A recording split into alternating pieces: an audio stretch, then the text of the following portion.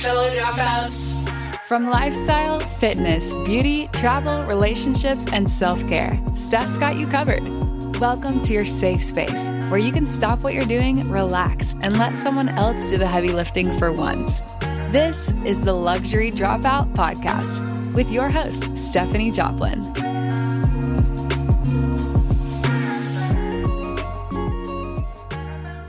What's up, guys? It's Stephanie Joplin here with another episode of the Luxury Dropout Podcast. Today, I have got my buddy, Eric Sandler. He is a food writer with Culturemap Houston, and he has been in the food industry for over a decade. He has literally come up from not even being a writer, a journalist, any sort of specific training, and worked his way up to now having a very popular podcast called What's Eric Eating, as well as having a column for Culturemap Houston. So today we talked about all kinds of stuff. We talked about old friends in the restaurant industry. We talked about our pet peeves at restaurants. We talk about how he handles a situation where if he goes to a restaurant and the meal and the service is absolutely horrible. We have some really great laughs. I literally can't breathe during one segment of the show. Eric is so low-key funny. You're going to really have a ton of fun with this one. So sit back, relax, enjoy. Oh, definitely grab a snack because you're going to get hungry. And I will see you at the end of the episode. All right, guys, welcome back to the Luxury Dropout Podcast with me, Stephanie Joplin. I've got an old friend with me of many years, Eric Sandler. Hi, Eric. Hi, Stephanie. I'm so glad you're on the show. You're truly like one of the OGs from my old life. What I'd like to say is my old life of, you know, restaurants and food and that industry. And you and I have not worked together necessarily, but like worked alongside each other for so many years. And you would call yourself, or I would call you a food critic. Is that what you call yourself too? Or food blogger? What would you say?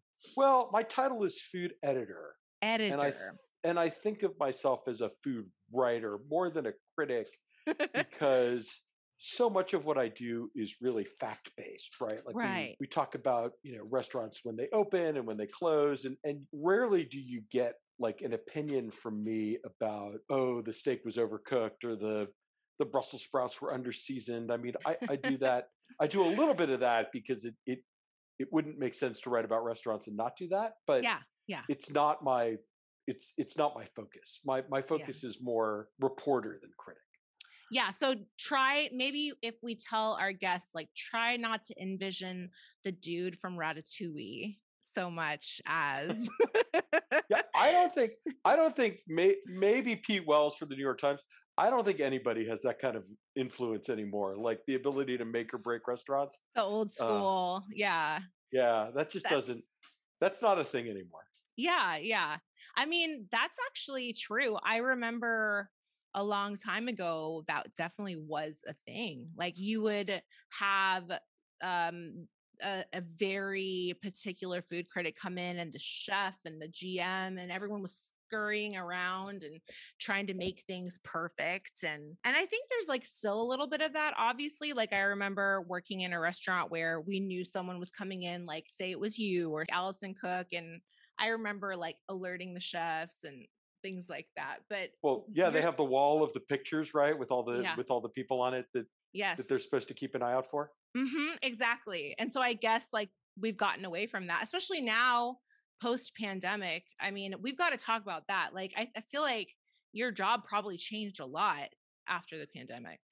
Well, I mean, so just to circle back, I think one of the reasons that there's less of that is because there's so many more voices now.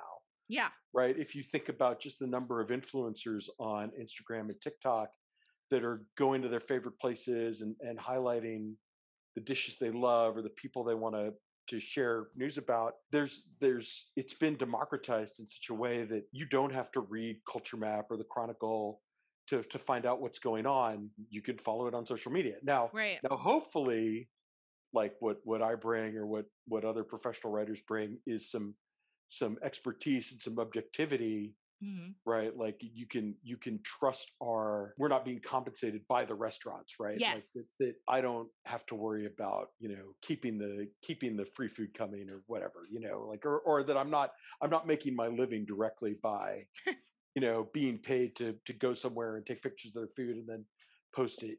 That's the real difference. I hope that's what sets us apart. But Yeah. in terms of the pandemic, yeah, I mean, I wouldn't say, well, in the very beginning, right, in during the shutdown and the lockdown and whatever, there wasn't restaurant news. There weren't openings, there weren't closings, there weren't trends. Everybody was just home. So, for that first couple of months when things were really scary and uncertain, the coverage shifted. Where to get to go, cocktails to go, different relief efforts. There was a Mhm. group called Houston Shift Meal that Yeah. started popping up and doing free food for unemployed hospitality workers. And I know you're friends with Ryan Lashane at Riel. They were involved in a national effort led by Edward Lee, get household supplies and prepared meals and all that stuff to people. Mhm. So that was the bulk of the coverage. And then we reopened, and it was patio dining, right, where a real surge in interest in outdoor dining. Yes. Who's following protocols? Who's staying at certain capacity levels? Who's keeping their masks on? Mhm. All of that. And then, it started to ease up. And part of that is that, just politically, right, in Texas, we were not going to stay closed as long as other states. Yeah. So by the fall, right, when Blue Dorn opened in, I don't know, September, October of 2020, it certainly wasn't back to normal by any stretch of the imagination. But that was the first one where it's like, okay, yeah, they've got the screens up and they're wearing the masks, but this feels like an occasion. Yes. This restaurant feels warm and welcoming in a way that I haven't felt comfortable in 6 months, Mhm. especially indoors.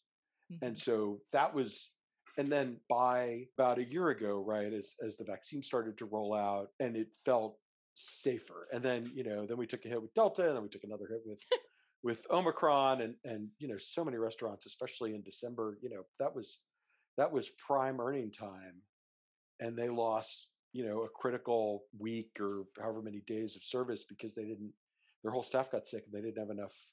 They Mhm. couldn't run the restaurant. So from a reporting perspective, keeping track of places as they sort of closed for a week or reopened or whatever became important. Mhm. But in terms of the kinds of articles we were writing, it got more into a normal flow. But of course, the restaurants have been forever changed, Yes. because they have all these increased requirements. Labor got so much more expensive, supplies got so much more expensive, meeting the requirements of these shifting protocols, and finding the right balance between the people who want masks, hand sanitizer, only outdoor dining, with the people who are just like, I want it to feel as much like the old times as possible, and I want to see your smile, take your mask down. Yeah.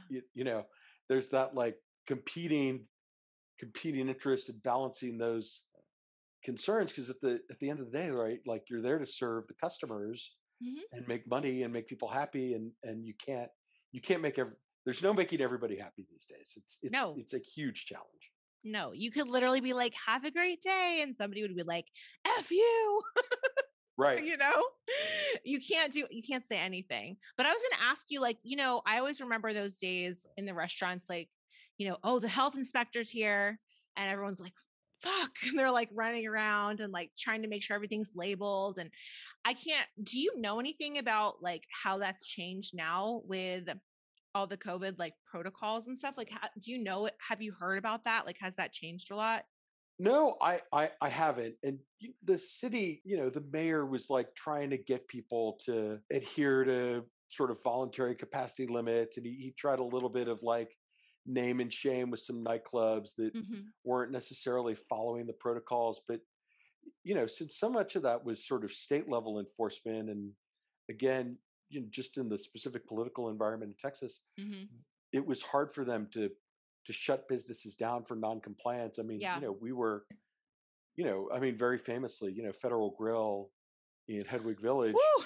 like reopened, 3, 4, 5 days or something Yes. before they were technically allowed to in Harris County. And he just kind of dared the county judge to show up with constables and shut him down. And of course they didn't, because at the end of that's not, Not I don't worth think it. that would have been productive, right? It would have been a huge challenge. So, but I think that's Texas, right? In New York and in California, certainly the government's perspective on that was totally different. And so those restaurateurs had even more challenges than we did. And I think that's one of the reasons why we didn't see as much in terms of losing restaurants, or that it could have been much tougher. I think even as bad as it was, it could have been so much worse. I agree.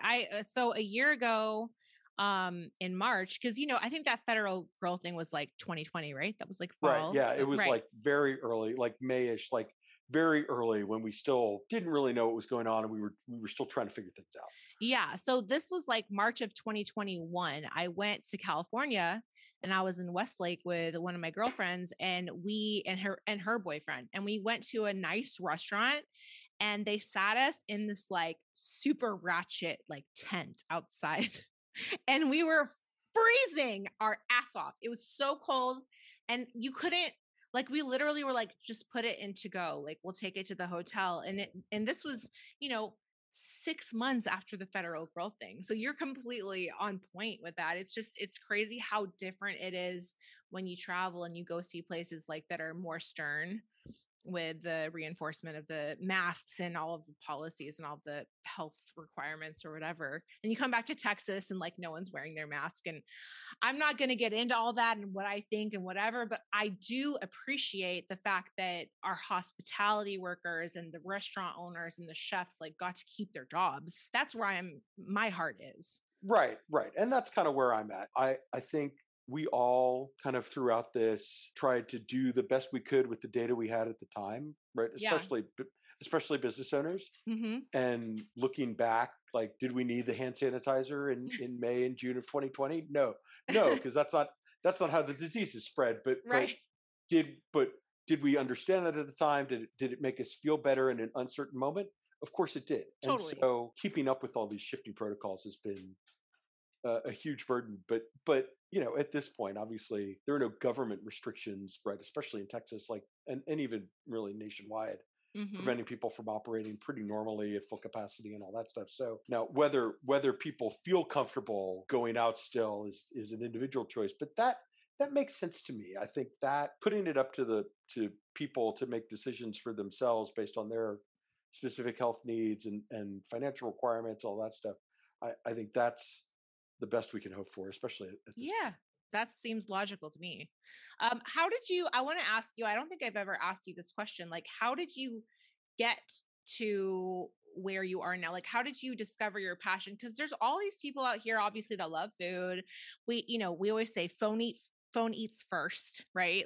Camera eats first. Yeah, right. Exactly. And there's a lot of aspiring food photographers out there, even though they're not technically going to become a food writer or what you're doing exactly, or writing for a specific publication.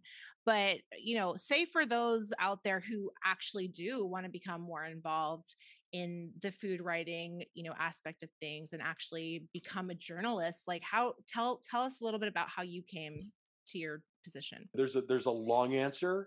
Yeah. And then there's kind of a short answer. And the short answer basically is that I've had a lifelong interest in restaurants and dining, even though I never worked at one, but I had a curiosity about food and trying new food and going to new places, even going back to childhood and certainly in college and after college. I was the friend when my friends were sick of, whatever restaurants we always went to. It was you pick something, you know where to go. And so, essentially is basically 10 years ago, right about now, a lot of things about my life changed, and I got the opportunity to start writing for the first time. Essentially because I wasn't working, I didn't have another job at the time. I wasn't making a lot of money, but I had some support and the freedom to sort of to do that.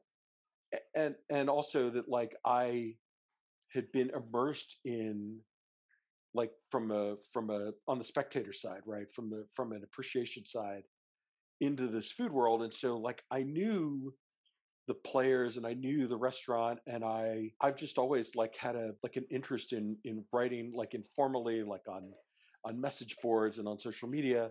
And so, I started working for a website, and they kind of took the clay and like, shaped me into a writer, and were like, okay, go do like Yeah. here's the guidelines. And I did that for about a year. I really didn't know if I didn't know if I was going to like it, and I didn't know if anyone was going to want to read what I had to say.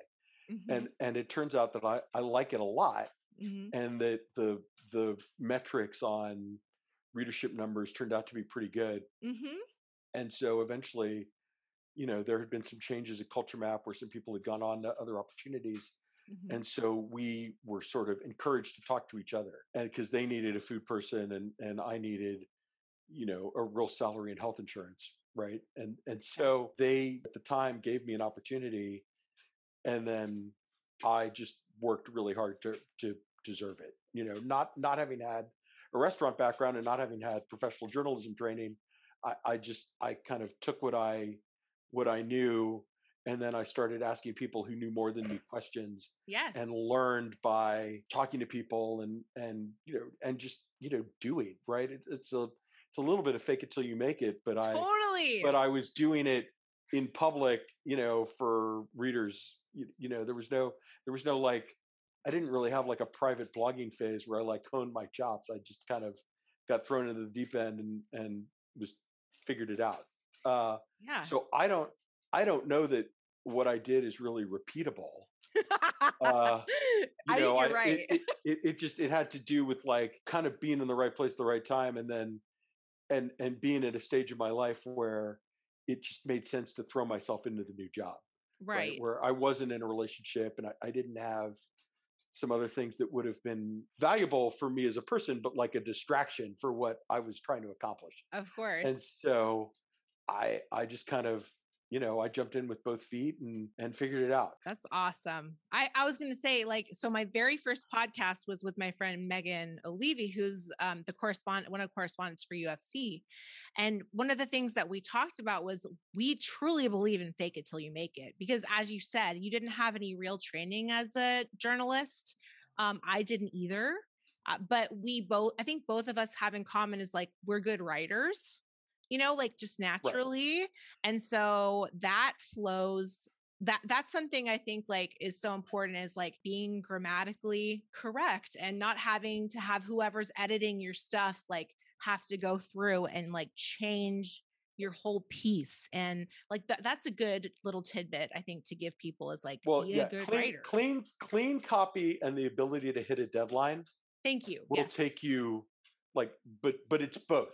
Yes. And those two things combined will take you a long way, because Took the words you out of would my mouth. Totally. you wouldn't be surprised because you have experience with it, but I think people might be surprised. There's a lot of people that want to write, and there's a lot of, you can see freelancers kind of come and go at various publications around town, or Right. even, they'll start a podcast, they'll do 20 episodes, and then it disappears, Burns or out. that ability, and I always love that. People look at me sometimes, they're like, you get to eat for a living. It's like, no, I write for a living. Yes. And every morning I'm accountable to my editor. It's like, what do you have for me? Right. And I better have two pretty good answers to that question Monday through Friday. And if I don't, there better be like a really good reason why not. Yeah. And so that's the reality, is that you have to be able to write concise, readable, grammatically correct, Mhm. and quickly. Yes. And to have a job like this, and you're never going to get rich doing this, but it's a really fun world to be a part of. It's fulfilling. And I feel like you have so many strong connections. And I wouldn't like, you're like me. Like, it's not like we have a lot of actual friends, but we have so many good acquaintances. Like, we have so many people that if we called them, they'd be like, yeah, come on in. I got you. No problem. Skip the list. Like, you probably have more than I do, but, like we've developed and cultivated these really cool relationships. And I feel like that makes me rich. Like, I feel like even if I don't have the money, like that makes me rich, just to have all of those connections too. Well, and that was a piece of advice that I got very early on, was that, the world of restaurants especially is built on relationships and maintaining relationships and respecting relationships. And there are times when, I do try to do my part to forge those connections by, especially in the beginning. I went to every pop-up, every Yeah. fundraiser, everything that I was invited to. I judged every chili contest. You really did. I did all of these things to get my name out there and to meet people and try to establish some credibility. I don't have to do as much of that now, right? Yeah. People, it's good to be. I mean, I've been a Culturemap it'll be 9 years this summer. I can't even believe it's been 9 years. I mean, I think I met you 10 years ago. Well, yeah, I remember the night we met because it was that Lucky Dog dinner that Becky Masson did Yes. at Ralph Smith Studios, and you were with Taylor. Yes. And it was the three of us, and we all and I knew Taylor. I had already met Taylor, but I hadn't met you. I think we may have already. We were already Twitter friends. Yeah. Right. Mm-hmm. But of course we hit it off because we were kind of similar phases in our life at the time, and just had such a natural rapport. Yeah. But that's getting to be, a long time ago. And I don't know, I don't know when I went from like the upstart, like nobody knows who that guy is, to everybody knows who that guy is. Mm-hmm. But it happened somewhere between then and now. And it's astonishing to me. I mean, I was at a dinner last night and this woman looks over at me and goes, "You Eric Sandler?" Are you Eric Sandler? Yeah. Oh yeah. Yeah. It's like, I read all your articles. Like, thank you. I mean, and you're still the guy that people text or call or tweet, and they're like, "Eric, where should I eat?" Yes, I'm like, I won't make the reservation for you, but I will give you some ideas.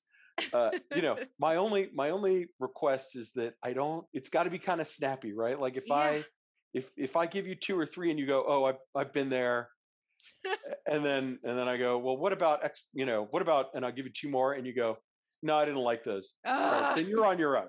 At that point, like, I'm not going to play 20 questions with you. There's only so much patience. But I don't even know how you do it anymore. Cause like when people ask me, how it is for Vegas, right? So people ask me for Vegas food all the time, or anything in Vegas. And I'm like, I am okay. I'll be honest. I'm sick of it. I'm real sick of it. I'm like, do you want to pay me $20? I'll send you my list. Like, right. Like, I'm joking, but I'm just like, how does Eric do it? Because I feel bad when I text you and I ask you questions like how to find hidden omakase, for example. I'm like, where the fuck is it? I cannot find it. And I had to call your ass to like help me find it. Yeah, I don't mind I just feel like it's part of the job. Like, you're on a certain level, I just think like because and I think part of that is that I came to this in my 30s, mm-hmm. And I had a whole life before mm-hmm. that nobody cared about. I mean, beyond like my very close friends and family, but like it wasn't a public role. Yeah. And so, like, on some level, I still feel really lucky that I get to do this for a living. Oh. And so, and look, and it obviously it's different for someone like you, right? Like you can basically text me anytime and be like, "Oh, it's my mom's birthday, and yeah. Where should we go?" That's all fine. But even for strangers, right? Like I get a steady stream of Instagram DMs, and I'd say that's primarily how people contact me now. That's cute. It's fine. Like they you need slide into your DMs. Yeah. Yeah, but never for that reason, right? It's always the woman like looking to take her husband out or her boyfriend or whatever, right? They don't want me. They want the idea. I'm rolling my eyes. FYI, everybody who's listening. Whatever. Well, people who slide into my DMs, I don't know what they're looking for, because they're not specific. And as you know, they say some strange things. I don't think they're looking for a date either. I honestly don't know what they're looking for. A life, perhaps. Just not sure about Attention. that. Sometimes it's attention, right? And I'll get, let me say, most people are incredibly nice and Hmm. very appreciative. It's Yes. like 95%. And Right. every now and then, I'll get someone who's like, "Oh, that place you recommended sucks." Dude. I can't believe you like that place. It's like that's fine. Thanks for Well, reading. you have gotten some like I just remember, and I can't remember the specific incident, but there's been some where I'll read like a Facebook thread of comments, and there's some like real assholes like that come for your neck about stuff. Like and you always respond like firmly and like very intelligibly, like you never let it get to you. Like, do you ever take any of it personally? Because I know it's hard to separate sometimes. Well, let me say I'm a retired troll. Ah. So before I had this job, you always want to like show off a little bit, right? Like you Yeah. want to kind of be smarter than or better informed than, and it's funny because the Culturemap is owned by Gow Media, which also owns ESPN 97.5. Yes. And so the sports talk guys, whenever they open the phones to calls, they could get anything from how do you think the Astros are going to do this year to your take about whatever topic is stupid. And Yeah. this is why I think so. And those guys are like looking for attention, validation, whatever. And so I will say, if you disagree with me politely, like I will explain my thinking and we Yeah. can have a conversation. Hmm. If you're rude, like, I mean, yeah, that's when I get to like be a little bit snarky, be a little bit Zing. sarcastic, and the crowd is with me because they know me and they don't know you. So, Right. you have to be gentle. Like you can't be mean and you can't Yeah. call people names. Like Yeah. there's all this kind of crap that I used to do to people. Recite the moment from Billy Madison, right? Everyone in this I award you no points and may God have mercy on your soul. Y- you know, Oh, but that's funny. can't do that kind of stuff anymore because then I just look like when you're a civilian and you do it, it's fine. When you're a professional and you do it to strangers, you're a bully, and I accept that. Like the small price. One of the small prices to pay is that I don't insult strangers anymore. And a couple years ago, I just deleted my whole Twitter archive because like God only knows what I said to someone in like 2011 Oh my God. before I had this How do you job. do that? Do you have to do it individually? No, there was a website. I think I paid him $10, and it's just like poof, everything before a certain time was just gone, I and feel like I need to do that. Like I was completely fine with that. anything before like 2018, I feel like I should probably delete. Yeah, and then I basically stopped tweeting because I just the conversation about food really shifted to Instagram It and did. Facebook. Those Facebook foodie groups, and I get so much more engagement there Yeah. that I it's just literally only talk about baseball, football, MMA, maybe like on Twitter now. I don't talk about food there at all anymore. yeah. Twitter's great for sports, and it was great at the Academy Awards when it's like, Okay. wait, Yeah. what just happened? Right, for Yeah. those like viral live moments, Oh, Lord. but to talk about like favorite restaurants, like there's a million other places I'd rather do that. Isn't that crazy though? Like how things shift for us? Because Instagram, it was a thing when Twitter was a thing in 2012, 13. And it was so heavy Twitter. Like I would rarely be on Instagram. And if it was like the shittiest picture. I would just like upload. I wouldn't even care what it looked like. I'd use like crappy filter. And now it's like so curated and like timed. And like Twitter is just like, I have something funny to say. I'll just shoot it out there, see if anyone thinks it's funny. Like that's how it is now. No, no, totally. And yeah, and but I would much rather just share like what I'm eating. And of course, I mean nothing from nothing, but the technology's better, right? Like Yeah, the yeah. quality of the camera on my iPhone 13 I is know. way better than my iPhone 5 or whatever the heck I was I using yeah, in 2012. BlackBerry. I don't. Yeah, I think Right. it was definitely wasn't iPhone, but I remember I still have pictures from my BlackBerry, and I'm like, this looks like a dinosaur. I just can't. But why was I taking pictures of my food period with this? I don't know. Well, we didn't know any better. I mean, that's No. basically what it comes down to. We thought we were doing a great job. I know we really did. We really did. So how do you handle it? I always wondered this, and I don't think I've ever asked you, like, have you ever had an occasion, and you don't have to name who or where, have you ever had an occasion where you've gone somewhere and it's just been like the most miserable dining experience, like from head to toe? Have you ever had that happen to you? Yeah. Oh no, it happens. It doesn't happen often, thankfully, right? Yeah, Most restaurants, the upside and downside of being, widely known is that, I get spotted pretty quickly they and prepare. Yeah. and they're yeah, or right. And a lot of the times, especially with new restaurants, it's they're working with PR firm, it's an invitation, we're being Yes. hosted. And so the experience, you know, the quality of the food can vary a little bit, but like the experience is always going to be pretty good. Okay. So the bad meals really stand out. Mm, And, what do you do? well, it sort of depends. Um, if it's like a little mom and pop place, Hmm. you just flush it, right? You just like, I don't know. I don't know if this was a bad night or not, or Yeah.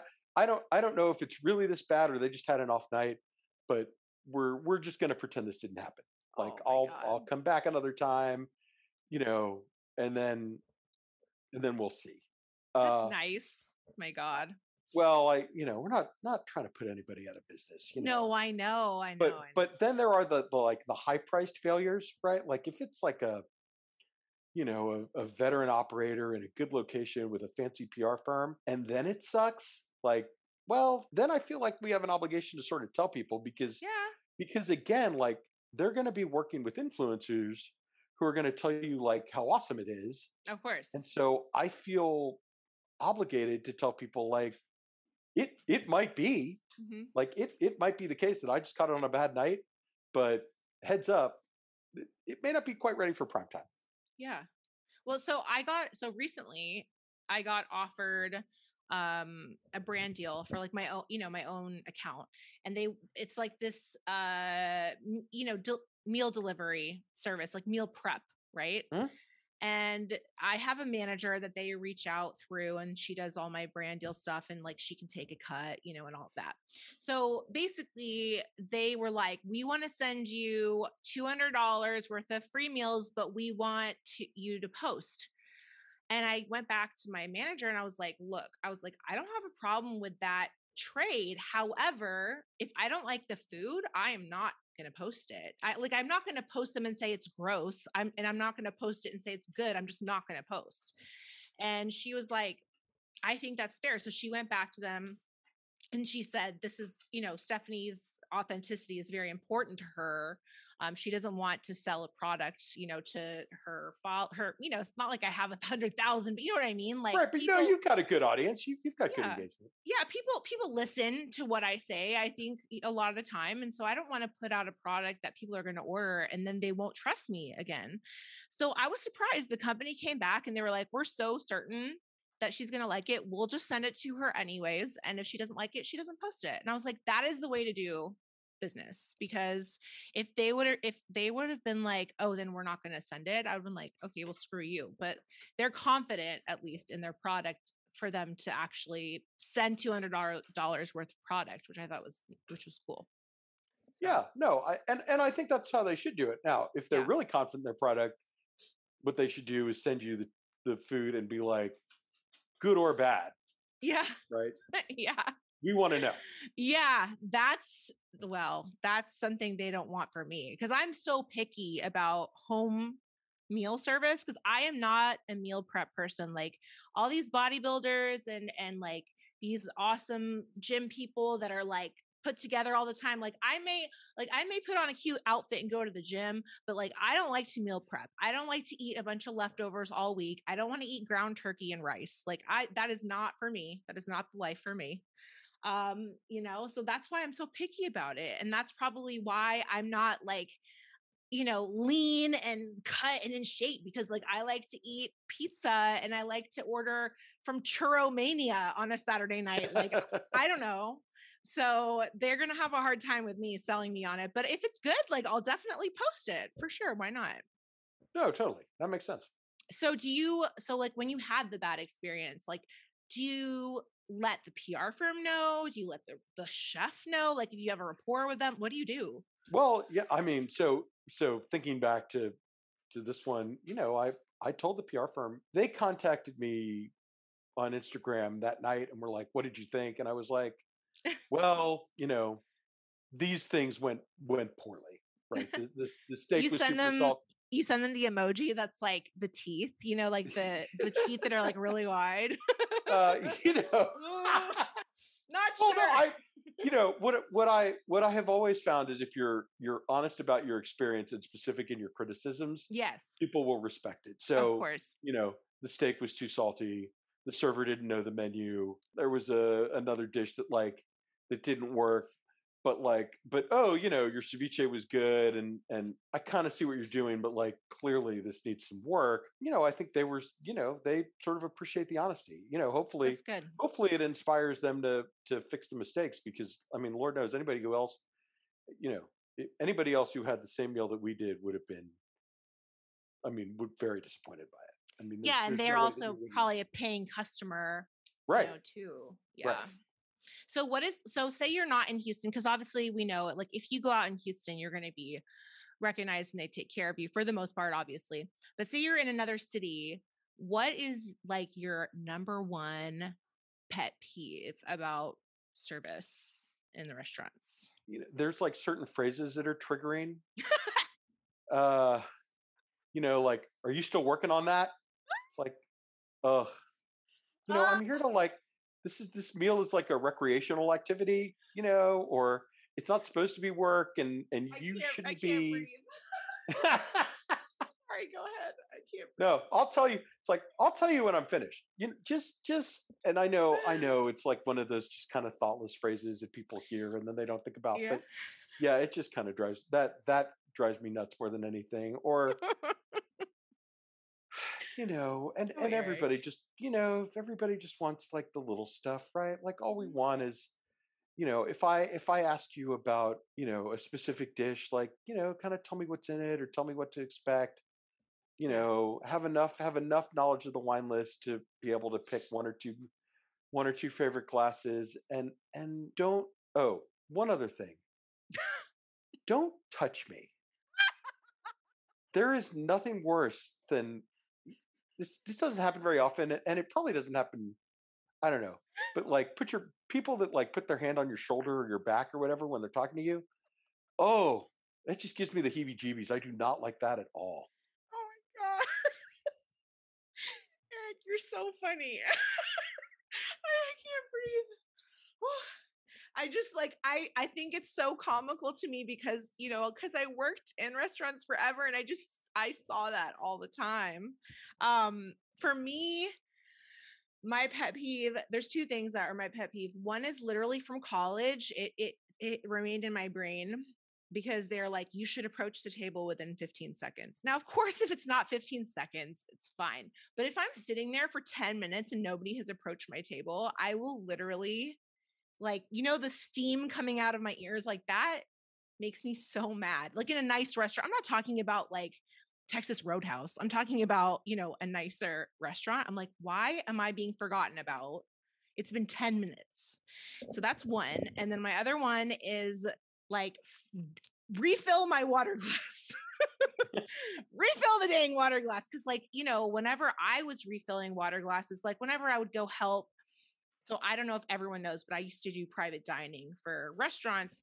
And when I was helping on the floor, I would be like literally scouring the tables, making sure that everybody had water. And so that is like another one of mine. Definitely not as funny as yours. Yours are hilarious. Well, thank you. Right. But of course, you would never have to wait 10 minutes for someone to come by your table at a place like Texas Roadhouse, because they're trying to turn that table. You're right. Right? They You know what they I was, want you yeah, they want you out in an hour. yeah, So they yeah, gotta get your order. They gotta get you moving. yeah. You know what I mean, though? Like it's, Oh no, totally. you don't expect like stellar 5-star service at Texas Roadhouse, like as if you were dining at a Four Seasons restaurant or something. Just Right. Well, price dictates expectations, right? yeah. Like I'll put up with a lot Mm-hmm. if I'm getting a $2 banh mi and it's delicious. Oh, totally. Right. Totally. But if we're paying $200 a person or more in some cases, Mm-hmm. it better be really polished.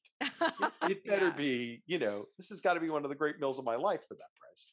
For sure. For sure. My sister was telling me, I was telling her that I was going to be talking to you, and she was like, ask him about this. I was like, okay. So she apparently heard on NPR, I think it was today. She said that during the pandemic, there was I don't know what publication she told me, but a publication that was, instead of writing about the best new restaurants or the best restaurant to go to here or there, they started writing about the best dish, or like the best dessert, the best chicken fried steak, the best whatever it was.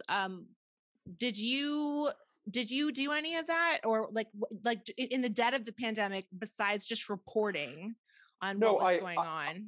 I did, in the pre-pandemic, my December, I do a monthly column called Where to Eat Now that's devoted to new restaurants. Yeah. And December is always best new restaurants. And so, 2019 and earlier, it was a ranked list. Mm-hmm. This is the best new restaurant to open this year, in my opinion, up to, 1 to 12 or whatever. Mm-hmm. Mm-hmm. That didn't feel appropriate in either 2020 or 2021. And so I did favorites, my favorite new restaurants. And Texas Monthly did something kind of similar. They did their favorite dishes, right?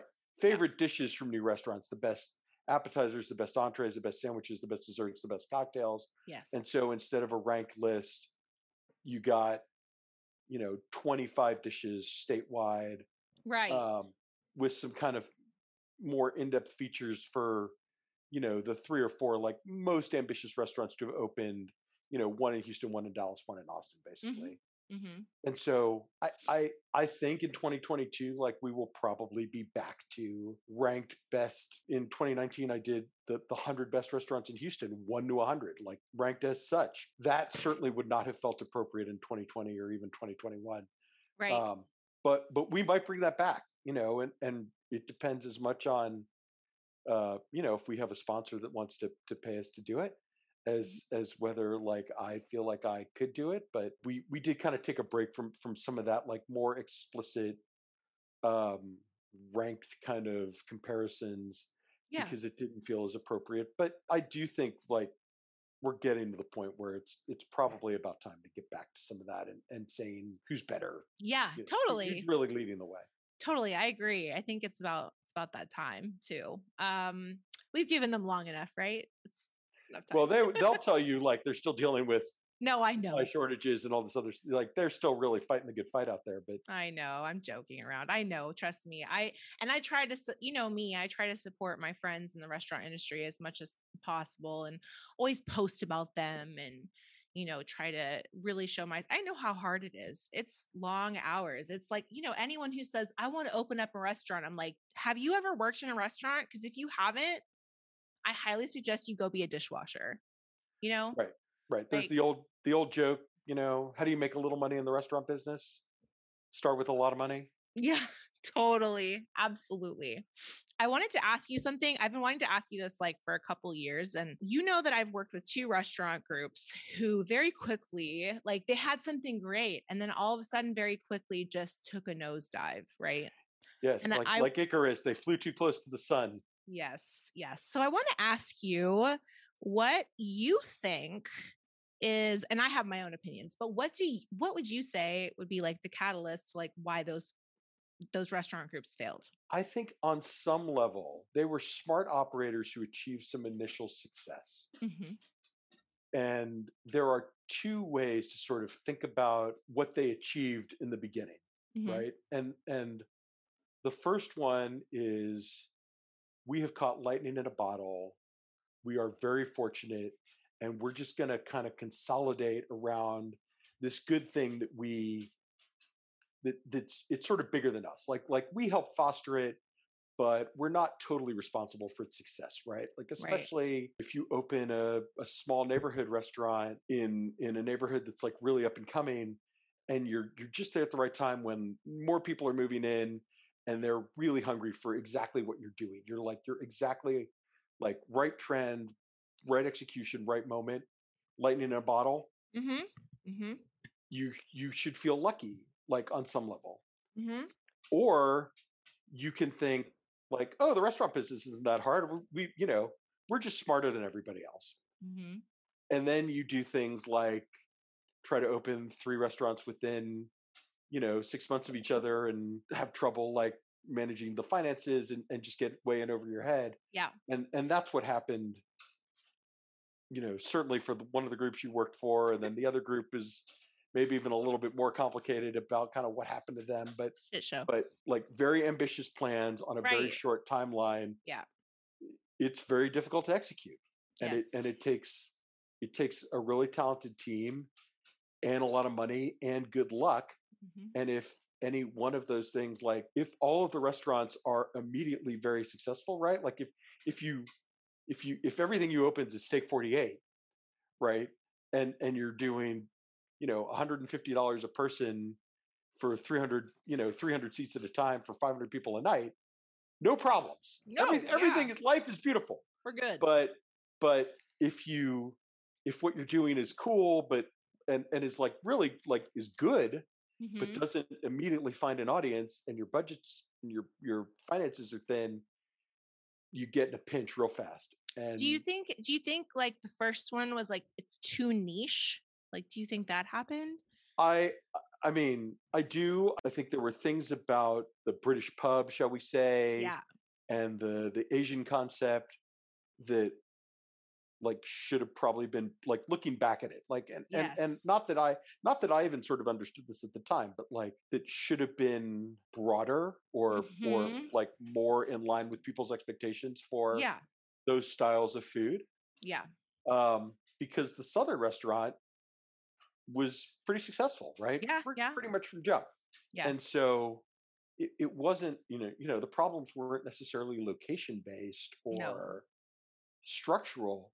It was like they needed a little more discipline and a little bit to be a little bit more realistic about, at the end of the day, right? You kind of you are what your customers say you are. Yeah. And so if your customers are coming in for certain dishes and they're not ordering the other stuff, even if you really love the other stuff, even if you feel like the other stuff is really essential to the concept, or even worse, they're like, why don't you have this staple, right? Like if you're doing a pub, like, and you don't have a great burger or a great steak or whatever, like, you gotta have those things. You mean like a Thai restaurant without pad Thai? Like that? That's what that's okay. To be very specific. Yes. Got it. Like, even if you're like, well, we don't really do that, like, just it's not consistent with our, just figure out a way to do it. Do it with integrity, do it with respect for ingredients and techniques, and make it like the best pad Thai that somebody's ever had. Totally. And then you can charge them, a 20% premium over any other pad Thai they've ever had before. Totally. And that's okay. But don't think you're smarter than your customers, because people sense that reads as arrogance, and people just won't come. Yes. And I think too, a lot of that is like chef driven arrogance, but the owner needs to like step in and be like, yo, like I'm still your boss and you need to do what I say. I'm sorry if you don't want to be here, like this is not the place for you. I think that was a lot of the problem, was like the chef ego stuff. And I know that that's a thing, but like, I don't know. I'm not a chef, so I can't even begin to know what is going on in that kitchen. It's a lot. And I know it's a lot of pressure and a lot of responsibility and a lot of working your way up. And I know all of that. But and a lot of pride, like in the craft and in your vision and in all this other stuff. And there is a place for that. Yes. But it's a lot easier if you think about a Thai restaurant. Like, it's a lot easier to be like very principled, street to kitchen, which is in the East End next to a gas station. Yes. And has 30 seats. It's a lot easier at that rent than it is like Le Colonial, which is in River Oaks District. It has 200 seats, and it's like, that's gotta, that's a Vietnamese restaurant. It's definitely priced accordingly. And priced accordingly, but also like has all of the exact things that you would expect it to have. It and some does. other cool stuff that like is maybe a little more ambitious. So you gotta you serve both masters, I right? actually really There's like some that creativity. place. People love that Good. place. Yeah, Yeah, it's I'm good. not dogging that place. Yeah, but No, you yeah, it's gotta, good. yeah. Well, for like a fusion Asian meal, like I go there. It's good. Yeah. For sure. I agree though. I just think the whole chef ego thing kind of needs to die. I think people's ego in general needs to die. I know my ego had to die because I was taking everything personally, everything. And I had to have like a full ego death. So I think chefs need to have an ego death too at some point as well. I know it's tough, but like, Well, I you think know, it's very humbling, but yes, I do think, yes, I think I think that probably happens, and some of the people that were involved in that stuff aren't, in restaurants anymore, and some of them mhm. are doing stuff that's, more approachable or less expensive, and that makes sense too. And you talked about Ryan Lashane. Like so I'm very respectful of chefs. I always say chef, even if they're my friend. I'm like, hey chef, and he doesn't like it. He's like, don't call me chef. I'm Ryan. He just won't. And just so the audience knows, like Ryan literally, like he used to play hockey in Canada. He's like missing one of his front teeth. He used to wear like a fake tooth. Now he doesn't even wear it anymore. Like he doesn't give a shit. So like Ryan's a very talented chef and a super, super amazing person. And he's like the type of chef that I love because he doesn't have that ego. And so it's fun to be around him, fun to talk to him about food.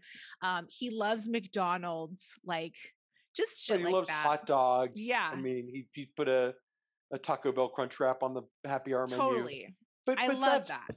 but that's what's really smart about Ryan as a chef and an operator is you go to Riel and yeah, there's steak and potatoes on the menu, but Hmm. it's a skirt steak and the potatoes are these, potato and cheese pierogi. And so Hmm. it's not steak frites. Well, there's tater It's tots on the yeah, there's menu yeah, with caviar. with caviar, right? So it's playful in a way. There's cabbage rolls, and in the winter there's borscht. There's Yum. a really delicate Gulf crudo and a really Mhm. elegant oyster preparation and caviar service and all these things. And so it's the right balance of approachable, right? Like it's familiar flavors delivered in a way that you wouldn't expect, and Mhm. it's just right. Like Ryan and now his sous chef Peter, like they do a really good job of like keeping things interesting, right? So like you can go for the happy hour menu and you can have butter burgers and crawfish rolls, and that's a completely satisfying real experience. Or you can go for your birthday and get truffle and caviar pierogi and that giant bone-in ribeye with Woo. the eggs and all the accompaniments, and and dig into the wine list and have like a real blowout. And I'm it gonna and call him after this. I'm gonna be like, "Hey, are you gonna sponsor this episode?" No, he deserves it. yeah, No, I agree. I have one more question for you. I well, actually, no. I want to talk. First of all, I want to plug your podcast. So, tell me about how that got started. It's What's Eric Eating, right? That's the name of your yes, podcast. yes. Okay, so why did you start the podcast, and like, what do you hope to bring to your audience that you don't already do with your writing? Sure. So we're coming up on the fifth anniversary. There's 230 something episodes of What's Eric Eating, which is Amazing. bonkers to me. I started it because I would go and interview people, and we would talk for half an hour about their career and their restaurant and their vision and their future. But the audio of a 30-minute conversation is 2,500 or 3,000 words. Yeah. Nobody wants to read that, right? Like, especially the data tells us most people read Culturemap on their phone, so nobody wants to sit and read that much on their phone. Correct. And that's not really what Culturemap's about, right? Like we're more bite sized. Yeah. But I thought the conversations were really interesting, and I thought that people might really appreciate hearing directly from chefs, restaurateurs, bartenders, all these interesting people that I was encountering. And also, I just really like listening to podcasts. Hmm. And so when Culturemap was acquired by Gal Media, I gained access to like radio production facilities. And so as soon as the deal was done, it was like, can I have a podcast? Good And they for were you. like, well, what is it? And I was like, well, I think we'll do some stuff that's like timely, right? Mhm. We'll talk about the news, right? What's happening in the world of Houston restaurants. Right. We'll do an audio restaurant review based on a meal at some new place you might want to try. Hmm. And then I'll do an interview with someone in the food world that you want to hear from. I love that. And they said, okay, that all sounds good. And what do you call it?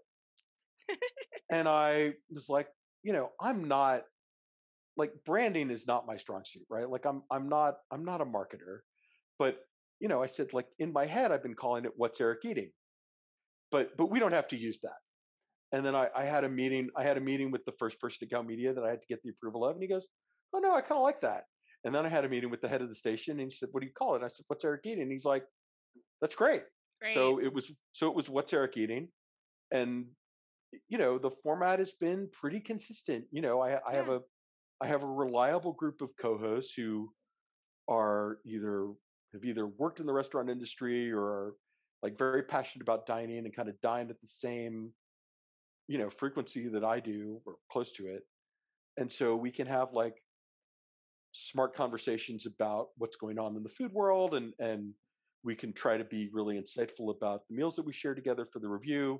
And Hmm. then they step out and I have a conversation with one, two, as many as three figures in the food world that are affiliated with a restaurant group or a new opening or whatever exciting thing is happening. Hmm. And yeah, it's bonkers to me. I think we recorded, this week is 234. Wow. Yeah. Whew, I think I'm on like episode 30, so I've got quite a way to go. But if you think Yeah. about I it, that's mean, like 30 weeks of work. It's a lot of work. no, it's a lot of work. And Yeah. I don't think I fully appreciated what I was doing to myself when I made a weekly commitment to something. Right? Uh, I know. but but it's been a lot of fun. And again, like it's not a huge audience, right? Like there's kind of a limited audience, but the people who listen are really engaged with it. Totally. And so Hmm. like I was I got sick about 3 years ago, and I was away from work for a couple of months. Hmm. And the first messages that I got were not like, "Hey, haven't seen you on social," or "Oh, I noticed you haven't published any articles this week." It was, "Hey, where's this week's podcast?" Oh, wow. That's awesome. Yeah. And so that was really gratifying in a way, because Yeah. it never would have occurred to me that would be what would sort of prompt people to reach out. But they feel it's, and in some ways it's the most personal like work product that I produce, because it's audio and you're talking, and it's we're not scripted. No. I give my co-hosts an outline of topics and some questions to think about, but I want it to be conversational. That's Yeah. always been the goal. Yeah. And Same. so it's they're not skits, it's real.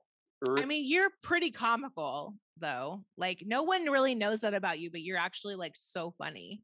Well, I hope Like so. you Smart are. and funny, smart and funny is like my whole vibe. I know, I That's know, but that's people all I've don't got going for me. realize. I feel like if people don't talk to you though, Eric, like they don't know how low key, like really funny you are.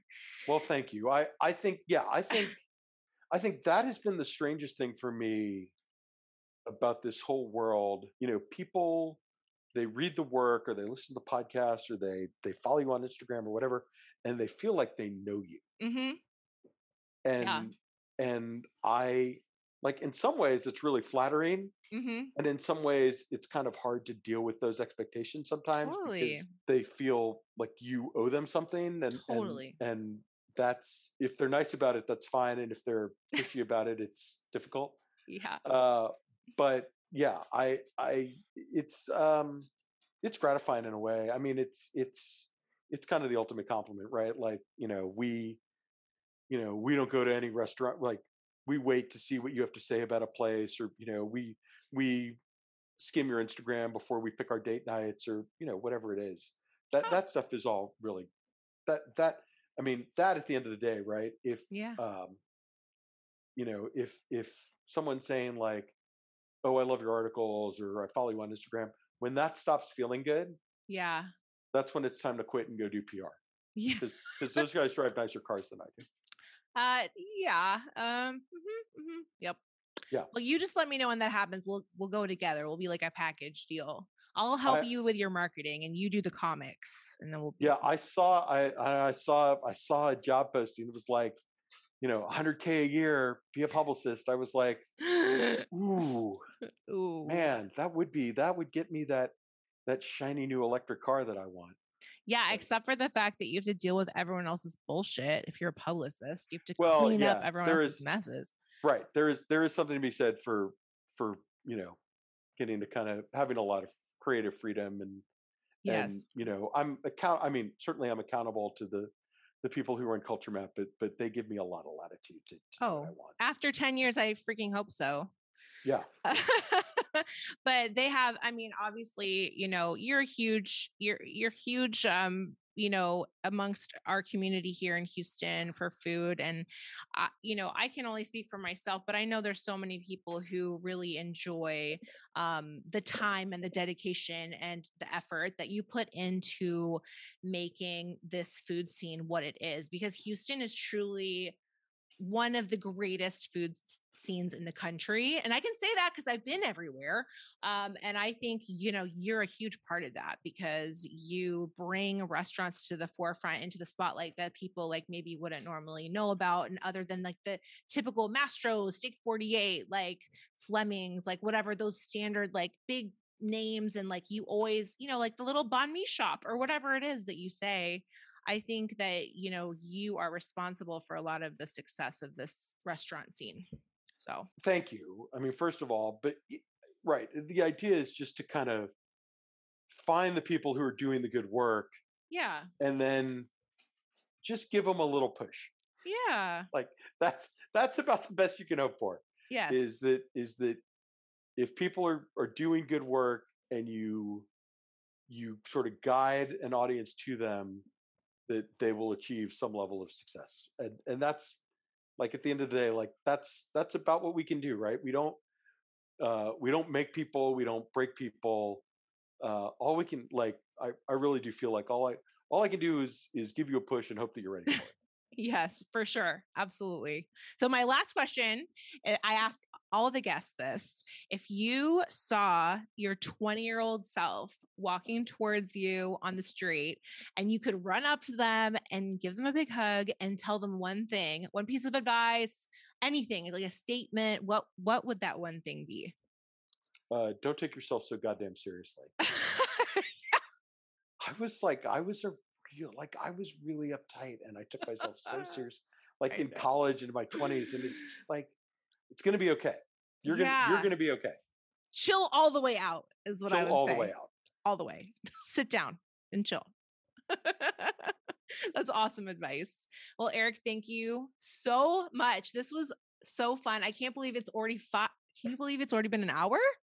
That's No, wild. it flew by. Absolutely. It totally flew by. I'm just so excited. And I love that you came on the show. Obviously, like my show kind of runs the gamut of subject matter. So I love that, because I can literally interview all my friends and it be fine. So, so I love this. It's completely different from any other episode we've done. So I appreciate thank you. Thank you for having me on. This has been just a ton of fun. And I was so flattered to be asked. I love what you're doing with the show. I love thank you. how authentic you are, and just it shows how eclectic your interests are, that you can have all these different people on.